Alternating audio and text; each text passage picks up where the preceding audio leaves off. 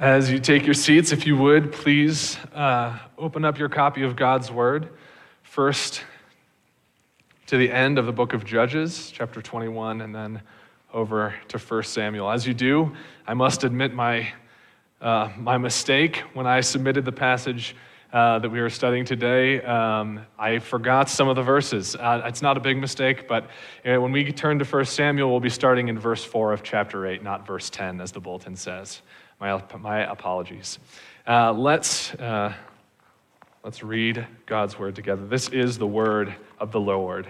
Judges 21, verse 25.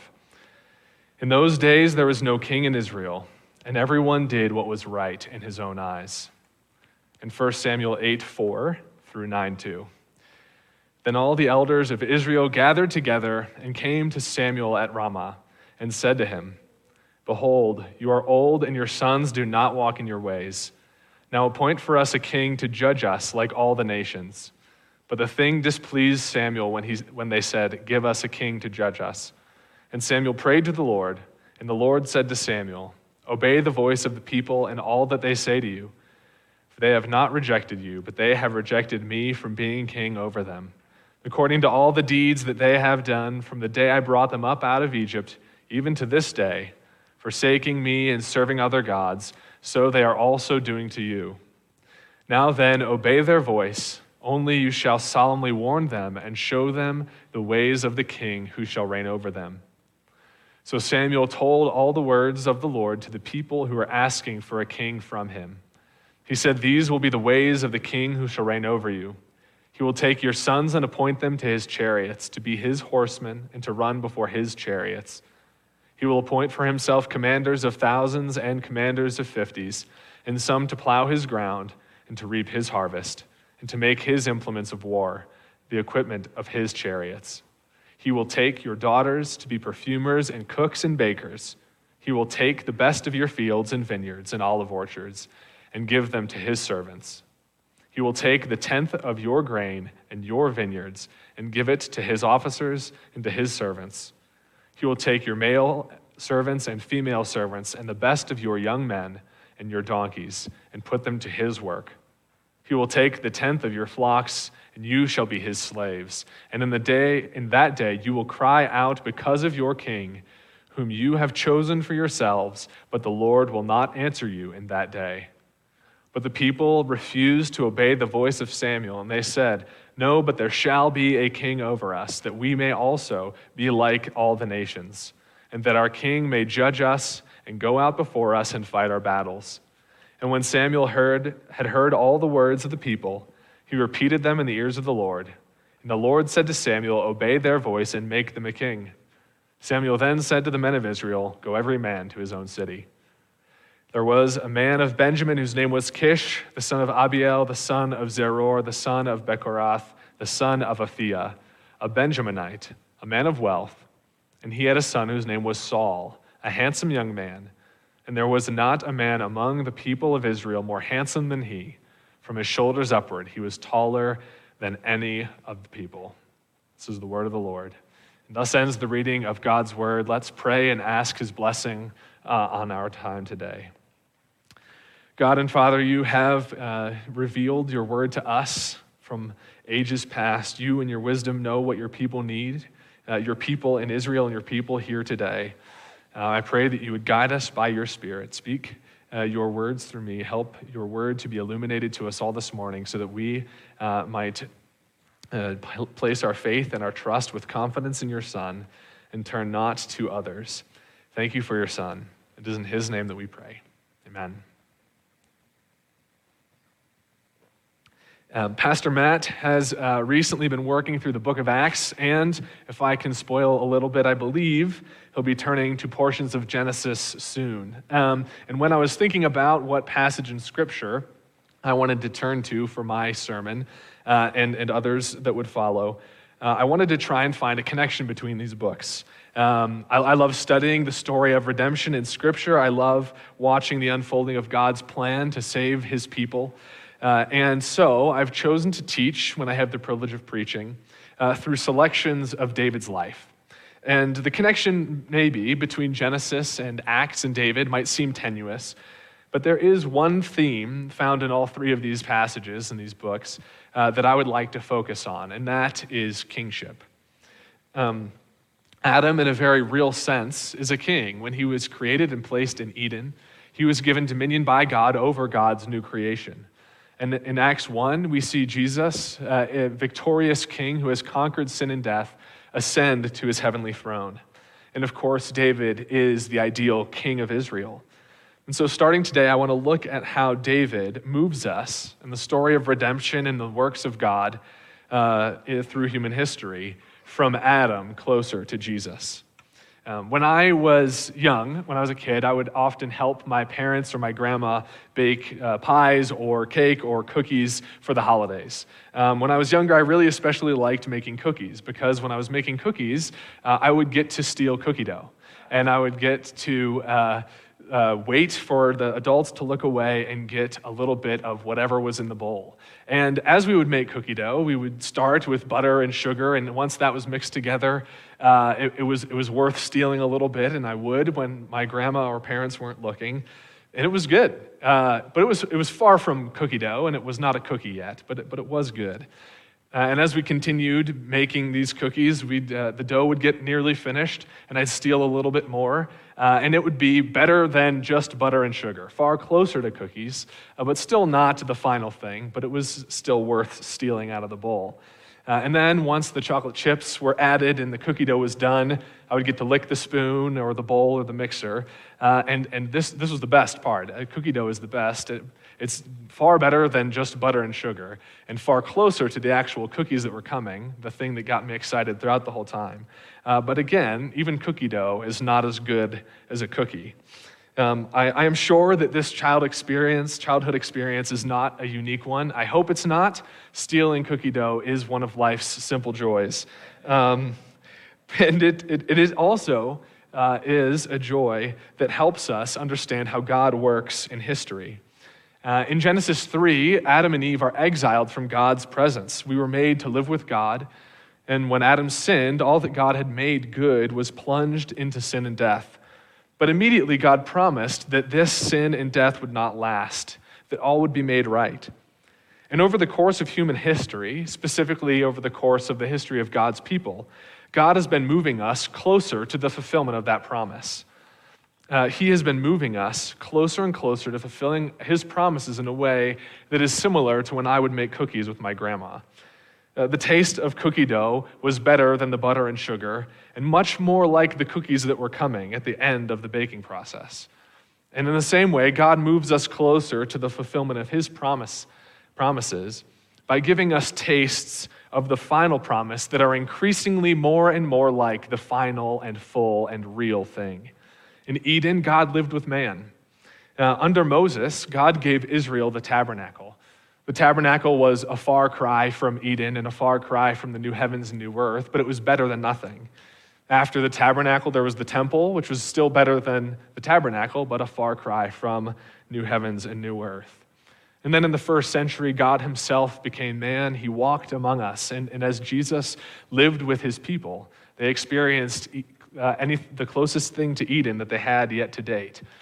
And yet, we still look forward to something. We still are longing for the new heavens and the new earth. And Jesus is moving us in that direction by building his church.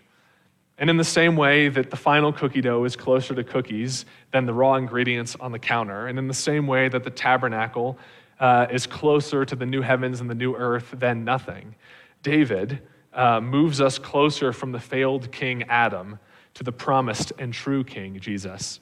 And I want to look at how he does that today. And after all of that, you may have gathered from the passages I read, we aren't actually going to look at David, but we are going to look instead at the Israel that David inherits when he is anointed and then eventually crowned king. And as we look at the passages read today, I want to grasp the main idea that God's people need God's king. God's people need God's king. And rather predictably, I want to take us there by looking at 3 points. First, that a king is the right answer. And then that Israel wants the wrong king. And we'll close by looking at the idea that the wrong king does move us closer to the right king. The first passage that I read is from the very last chapter of the book of Judges. It's actually the final verse of that book. And many of us, or some of us, may be familiar with the Judges cycle. It's the pattern of bondage, salvation, faithfulness, and rebellion that repeats throughout the book of Judges as God's people are delivered from foreign oppressors and then return to God and then fall away again. But this Judges cycle, which is a helpful term, would probably more accurately be described as the Judges' downward spiral. Each subsequent story in the book of Judges is more bleak than the previous one. And every judge in the book of Judges fails to deliver Israel from their oppressors as fully as the previous judge had done. By the end of the book, when we get to a point where Israel needs no foreign ruler to oppress them, because they're perfectly content to do violence to themselves, it becomes clear that Israel is in dire need of a greater salvation. And at the end of the book, the author tells us what the answer to Israel's chaos is. He says again, "In those days there was no king in Israel, and everyone did what was right in his own eyes." I want to spend more time on that phrase, the explanation that the author gives us in a moment. But before I do, I want to go back to the idea of Israel's king. In agreement with the passage from 1 Samuel that we read, when we turn to that, and we'll turn to that in a moment, we often consider Israel's demand for a king to be fundamentally flawed. We hear this demand and we think, was God not a good enough king for you, Israel, that you demand another? And there's a lot of goodness and truth in that concern. But what we often miss, maybe at least explicitly, is the reality that it was actually good for Israel to have a king. The author of Judges tells us that Israel needs a king. From Adam in the garden through Genesis 49, where Jacob blesses Judah, and then to Deuteronomy 17, where God gives laws concerning Israel's king, it is clear that God has designed his people to be ruled by his king, made in his image. Or as C.S. Lewis put it helpfully in the book Prince Caspian, "You dwarves are as forgetful and changeable as the humans. I'm a beast, I am, and a badger, what's more. We don't change. We hold on. I say that good will come of it. This is the true king of Narnia we've got here, a true king coming back to true Narnia. And we beasts remember, even if dwarves forget, that Narnia was never right except when a son of Adam was king." Lewis is picking up on a theme found throughout the Old and the New Testament. God made his earth and God made his people to be ruled by his king. The solution in brief to the evils of a world plagued by sin and death is a godly king. And before I move on to 1 Samuel and the next 2 points, I want to return to that wording used by the author of Judges, that because there was no king in Israel, everyone was doing what was right in their own eyes. We should let these words challenge us and challenge our generation as powerfully and specifically as they're able to do. Subjectivism was not invented by postmodern thinkers in a post-Enlightenment West. The idea that I have my truth and that you have your truth, and that what is right for you may not be so right for me, is just contemporary branding on the oldest lie believed by humanity. Eve believed that lie in the garden. The Judges era Israelites believed it when they did what was wise in their own eyes. And that belief is the same idea that holds our culture captive. We have made ourselves gods, determining for ourselves what is good and what is evil, and we are reaping the fruit of our rotten seeds. The world around us, churched and unchurched, Christian and pagan, is defined by the conviction that it is good for me to define goodness for myself and to act accordingly. And this sin is realized in diverse ways. Maybe some worship God according to their own whims, with their preferences and desires governing what is honoring to God. Perhaps others grab the flag of sexual revolution and run with it, rallying others to the extremes of infanticide and bodily mutilation, and calling all who refuse to join their cause some kind of bigot. Or maybe our error falls somewhere in the vastness between these two examples. Whatever the case may be, we come up with good on our own, or we call good evil and evil good, and woe to the generation that is guilty of these wrongs. It's important for us to recognize that there is a connection between this subjectivism, this what's right for me is right for me, but maybe not for you, and the many errors and evils that surround us. The book of Judges agrees with human history that when we define good for our own, or even more, when we tell every individual that it is good for them to define their own good, we will inevitably arrive at a place where many completely exchange good for evil. This fate is unavoidable for fallen man's sinful nature. And we read the end of the book of Judges. It's a hard section of Scripture. And we see people wrought with rape and murder in a world where man's idea of a reasonable solution to a problem that they themselves caused is to murder more people and steal their brides. We see, and then we think of those things and we look at our culture. We look at the world around us where sexual deviance is praised, senseless violence, often called justice, apathy and greed incapacitate many, and the governing command that we are told again and again is that you should live your truth. We see the consistent conclusion of people doing what is right in their own eyes. And as we lament these sad conclusions, it's very easy for us to think that our solution would be different from the solution that is prescribed to Israel. But it's the same. We need a king. And unlike Israel of the distant past, we have one. We have the king that the world caught up in doing what is right in their own eyes needs. And now we must ask, if our problems are solved by a king just as Israel's were meant to be, why was Israel reprimanded for demanding that king? And that takes us to the second point, this idea that Israel wanted the wrong king. Israel was clearly aware of their lack of a king and their need of one, particularly in light of Samuel's age and his son's wickedness. In 1 Samuel, we read that Israel's leaders are moved by their circumstance to demand a king. But when we read this story, we're confronted by the reality that this request isn't right. There's something wrong going on. And we're actually explicitly told that this demand from Israel was a rejection of God as king. So how could it be so wrong for Israel to demand that God give them what he promised to give them? And I think what Israel is doing here is essentially the same thing that Abram did when he tried to have the promised son by Hagar instead of Sarah. The request for a king was not wrong, but Israel was not asking for God to fulfill his promise. Their threefold problem was demanding that God fulfill his promise by giving Israel, in their own timing, for their own reasons, their ideal king.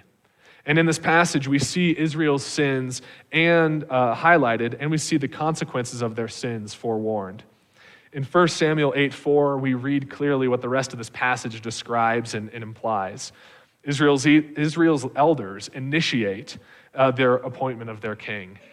They went to God through Samuel with their demands, and they said, perhaps God has promised a king, but he hasn't given one yet, and we are tired of waiting. One of the ways that we rebel against God is by failing to trust him in his timing. Maybe we think foolishly that we know better than God. Perhaps this failure is rooted in a doubt that God will ever give what he has promised to give. Either way, Israel's behavior captures a common sin. We reject God's timing for our own. In the very next verse, we see another problem. Chapter 8, verse 5 of 1 Samuel, we see Israel's motivation, the reason that they're making this demand. They want a king so that they can be like the other nations. The nation that has been called out from the world to belong to God wants to be like the world around them. What a familiar instinct and desire. A desire that ought to be mortified in our own hearts just as it must have been slain in the hearts of the Israelites. I should mention here that if we were to turn to Deuteronomy 17 and read the description of what Israel's kings should be like, we would see the phrase that this will be a king like the nations. But it's clear from context that what that phrase means something different in Deuteronomy than what the Israelites mean in 1 Samuel. If we look at Israel's demands, the consequences of their demands, and Saul himself, we see that they are asking not just to have a king in the same way that other nations have a king. They want a king who is just like the other nations' kings, so that they, as a nation, can be themselves like the other nations. It's a subtle difference, but it's meaningful. Israel doesn't want God's promise fulfilled out of a trust or a hope in him and his ways. It seems instead that they want something, a king, that sounds like a fulfillment of God's promise because it would meet their needs and fulfill their desires. And if that motivating desire were good or even neutral, we might be able to extend some understanding to Israel, but it's not. Their desire is a sinful one. The reason that Israel wants this king is because they want to be like the pagan nations around them. And then finally, in 1 Samuel 9, verses 1 and 2, when Saul is described, Saul the Benjaminite, who is not of the tribe of Judah, where the king was promised to come from, is described for us. And we see why it is that Israel wanted him as king. Saul was tall and strong. He was rich and he was beautiful. He was just like the kings that Israel saw around them. He looked like the right guy for the job because the credentials Israel was using to find the right guy were the same credentials that you might find in Egypt or Moab or Canaan. Saul's qualifications further demonstrate that Israel was not concerned with God's promises, but they were concerned with their own desires and their own wisdom. Israel's elders were continuing to do what was right in their own eyes. Israel wants the wrong king for the wrong reasons at the wrong time. And these three factors individually, let alone taken together, were a rejection of God as king. It was an act of high rebellion against their Redeemer and Creator. And again, their concerns were legitimate. Their leader was dying. Samuel was good, but his sons who would replace him were not good men. They were not like their father. And there was a governance problem. It needed a meaningful solution. But correctly identifying a problem does not necessarily mean that you will identify the correct solution. Israel's elders are reasonable and logical, and yet, as one commentator points out, they are still godless. The solution that Israel comes up with is earthly and human. It may be nice in theory, maybe theologically, or maybe spiritually, to have God as your king. But when it came down to the civic reality of the issue, when it came down to their earthly problem of needing a human leader, Israel wanted a more tangible and earthly object in which to place their trust. And this sin we see throughout Israel's history. We see it in the days of Moses, who was often rejected by God's people. We see it all through to the exile of Judah. All of the other nations had kings. And Israel, if they were going to be taken seriously by themselves and their neighbors, wanted one as well. What a relatable temptation that is. How easily do we, when we are faced with threat or need or even opportunity, quickly turn to solutions that seem wise to those around us, rather than trusting in God, which is a profoundly wise act that seems foolish to the world around us.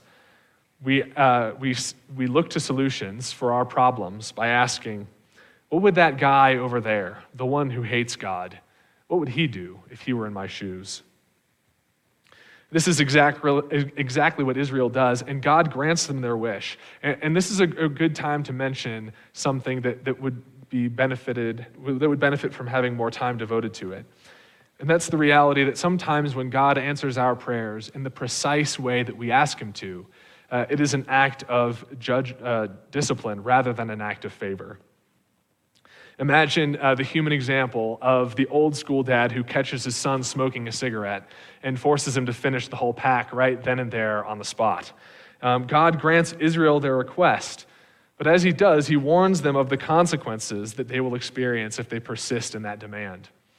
Paul tells us in Galatians that God is not mocked. You reap what you sow. You want to smoke? Enjoy the whole pack. Enjoy the coughing and the wheezing and the potential vomiting that will follow later on. You want this king now to be like Canaan? It's yours, but you do not get the king without the king's garbage.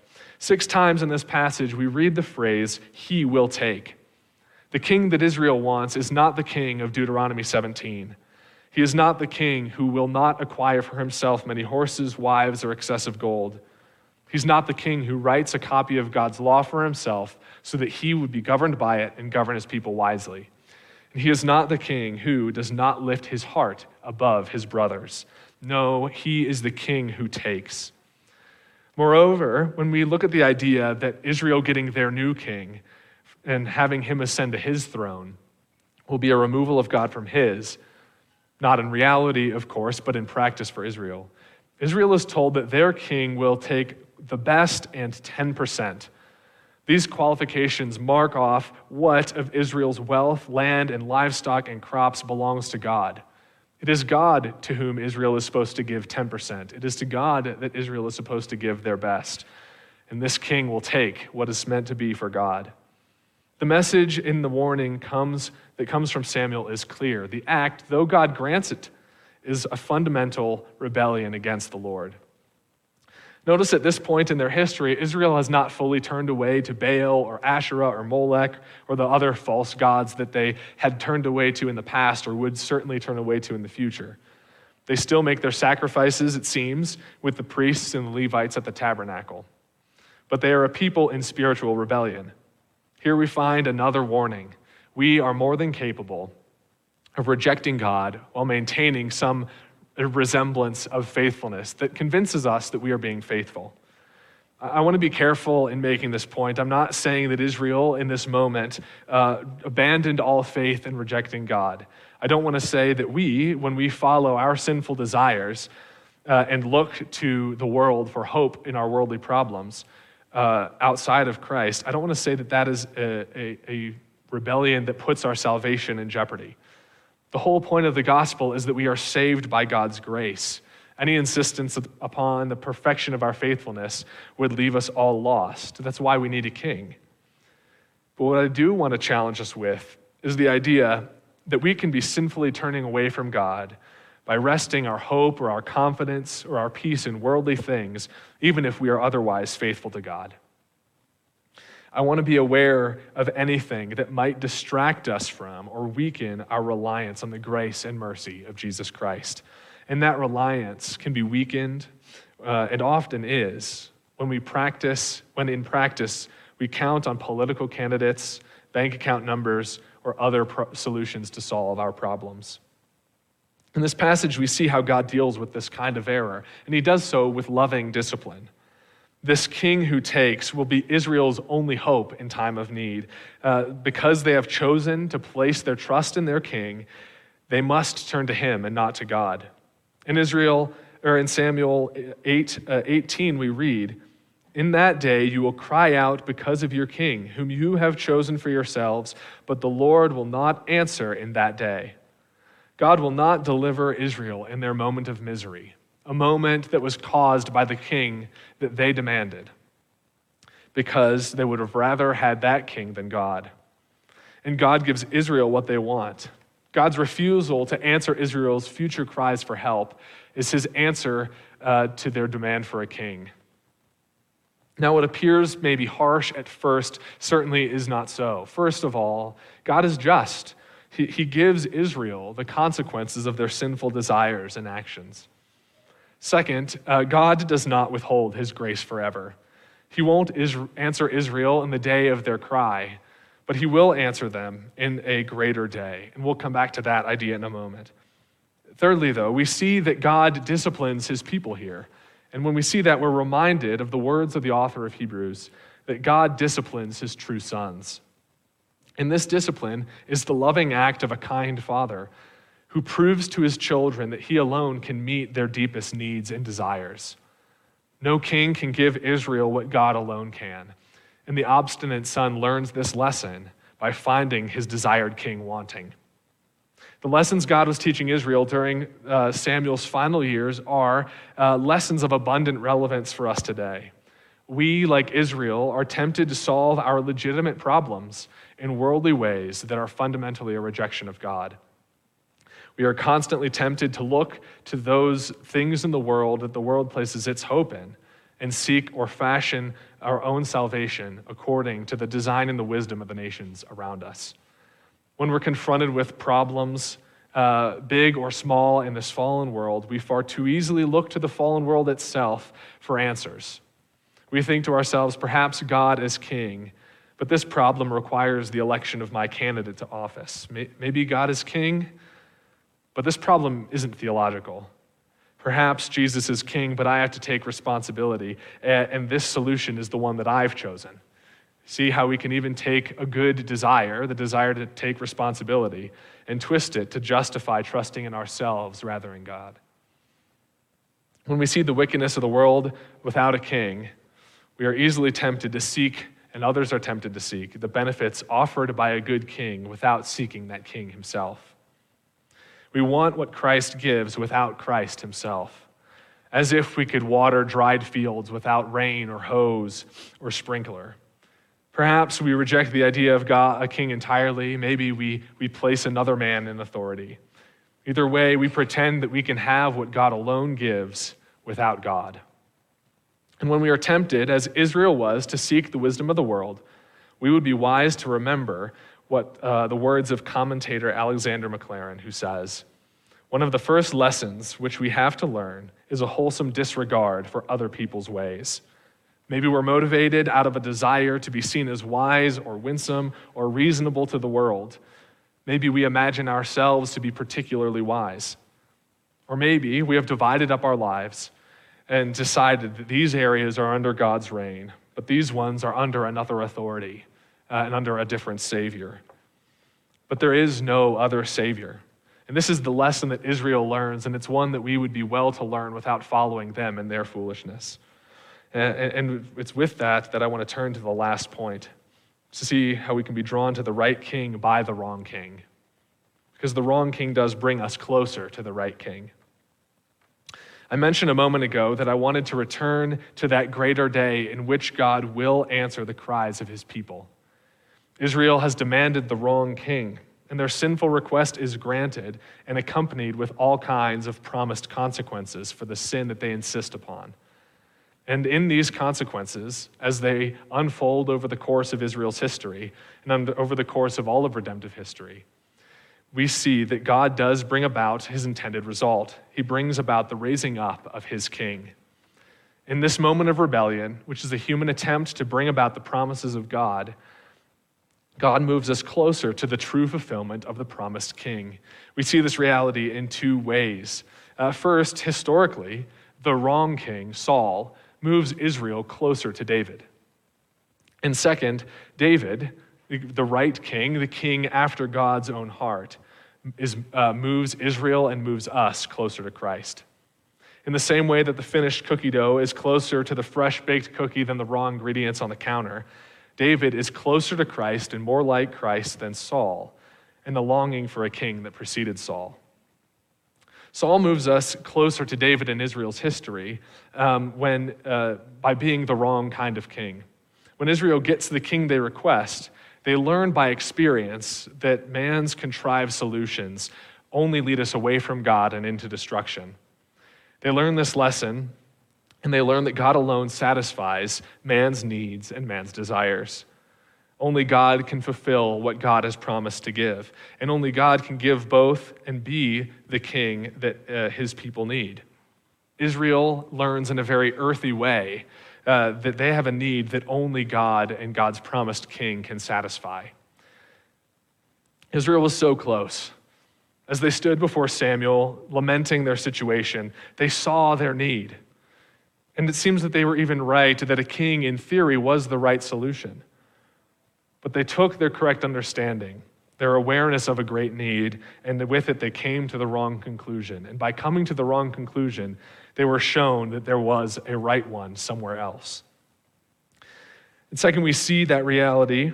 We're moved closer to Christ by David. Hopefully, I will have the privilege of expanding on that in the subsequent times I get to preach on the life of David in the future. But we see bits of it here. Not long into Saul's troubled reign, God raises up David. Israel is given the king they need to replace the king that they wanted. As we see the life of David, we see how he draws us nearer and nearer to the promised son of David, the one whose reign and kingdom will have no end. But until we get to David himself, we have to see how Saul moves us closer to David in order that we might be moved closer to Christ. Saul is Israel's king like the nation's king. He definitively closes the case on human wisdom. He is the tangible evidence that every human attempt to bring about the promises of God, whether they be promises of a king or of peace or justice or whatever else, will always fail. We cannot realize what the goodness of God alone gives by rejecting God and his ways. More simply, when we see what happens when Israel gets Saul, we see that Israel needs David. And when Israel gets David, we see, for both positive and negative reasons, that Israel and we need Christ. The lesson, again, is meaningful for us today. Many individuals, families, societies are looking for purpose and meaning and identity with joy and desperation. We're looking for answers in desperate times. We're looking for the peace in life that is promised by God. And as we look, we often turn, embracing the world and its wisdom, to political or other spiritual or financial or philosophical sources of hope. Christians, in imitations of our pagan neighbors, turn and make demands of God, demands that we be given a king like the nations. We do this by placing our hope in an election cycle, a job promotion, a social program, or when we model our Christian life or the life of the church off of things in the world. And we do this in desperation, just as Israel did. Israel's need was great. We look at the chaos that they experienced in the days of Saul, and we look at the chaos of the world around us, which is truly concerning. And we think that our wisdom will remedy the situation, just as Israel did. We look to those who oppose what is good and what is just, and we think that their problem is their candidate or their philosophy or whatever else, when in reality, the problem is putting ultimate hope in anything of men.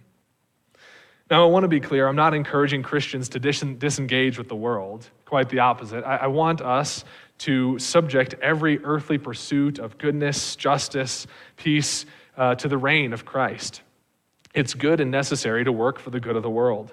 But we're Christians. We're citizens of God's kingdom. We are heirs with his King, our Savior, Jesus Christ. And as such, we should do everything that we do in light of the ultimate reality that Christ is King, and by placing our hope in the salvation that he alone offers. We shouldn't be discouraged by our circumstances into hopeless endurance, passively waiting for Jesus to come back. Nor should we do the opposite and be discouraged to the point where we look at our situation and try and find solutions to the problems we face outside of Christ. In The Lord of the Rings, J.R.R. Tolkien penned the following conversation between Frodo, the unlikely hero who's entrusted with a task that would determine the fate of the world, and Gandalf, the wizard who called him to this task and helps him in it. He says, "I wish that none of this had happened," Frodo said. "So do all who live to see such times," Gandalf replied. "But that is not for them to decide. All we have to decide is what to do with the time given to us." There's another old saying of uncertain origin that goes something like, "May you live in interesting times."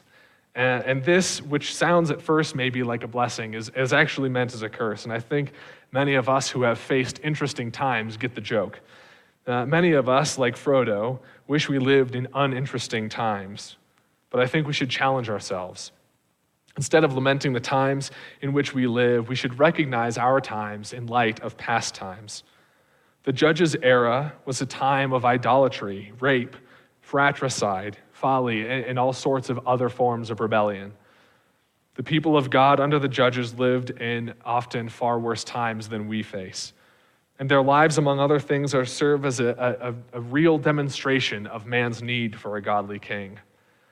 Our times may be bad. The things that we face in the small scale and on the large scale may be daunting or intimidating, but they are not as bad as things have been. And more importantly, we have the king that Israel lacked. We have Jesus, the son of David, the true son whose reign has no end. He reigns now in victory. And Christ's reign serves as a reminder of two crucial realities. The first, which has been the main focus of this sermon, is that Christ alone fulfills the promises of God. No human solution can. The second, which is greater and even more fundamental, runs subtly through everything else that's been said this morning. Christ's reign reminds us that our need is far more than the worldly concerns that drive us searching for salvation, like Israel in the days of Samuel and Saul. We need a king who will deal with the root cause of all the problems that we lament. And the root cause of all those problems is us and our sin. And Christ's reign reminds us of this because Christ's reign testifies to the fact that he has solved that root problem in his life, death, and resurrection. Christ's reign is bringing the faith and repentance of many through the proclamation of his gospel that will bring us closer and closer to the ultimate fulfillment of God's promises, that thing which we all long for. As we stand before daunting times or difficult situations, tempted to crown someone or something of our own liking as our king, tempted to choose somebody else to run before us and fight our battles for us, we would do well to remember Israel's folly. God's people don't just need some king, we need God's king. And we have Jesus, the Son of God, who lived and died and rose again to conquer sin and give us life. He sits on his throne. Let us turn to him both for our salvation and the salvation of the world. Let us turn to Christ with the time that is given to us. May the reign of Christ slay our sinful desire for the wrong king at the wrong time and the wrong reasons. Let's remember what happened to Israel when they were given their king, and remember what happens to everyone at every time and in every place when they place their hope in some earthly Savior. And let us be moved to King Jesus by the utter impossibility of his salvation and good kingdom being found in any other alternative. Let's pray. God and Father, you are good and you reign. Thank you for the life, death, and resurrection of your Son. Thank you for the way that you had been preparing for him and your people Israel. Thank you for the way that we can look back and see your hand at work, bringing us our Savior, in whose name we pray. Amen.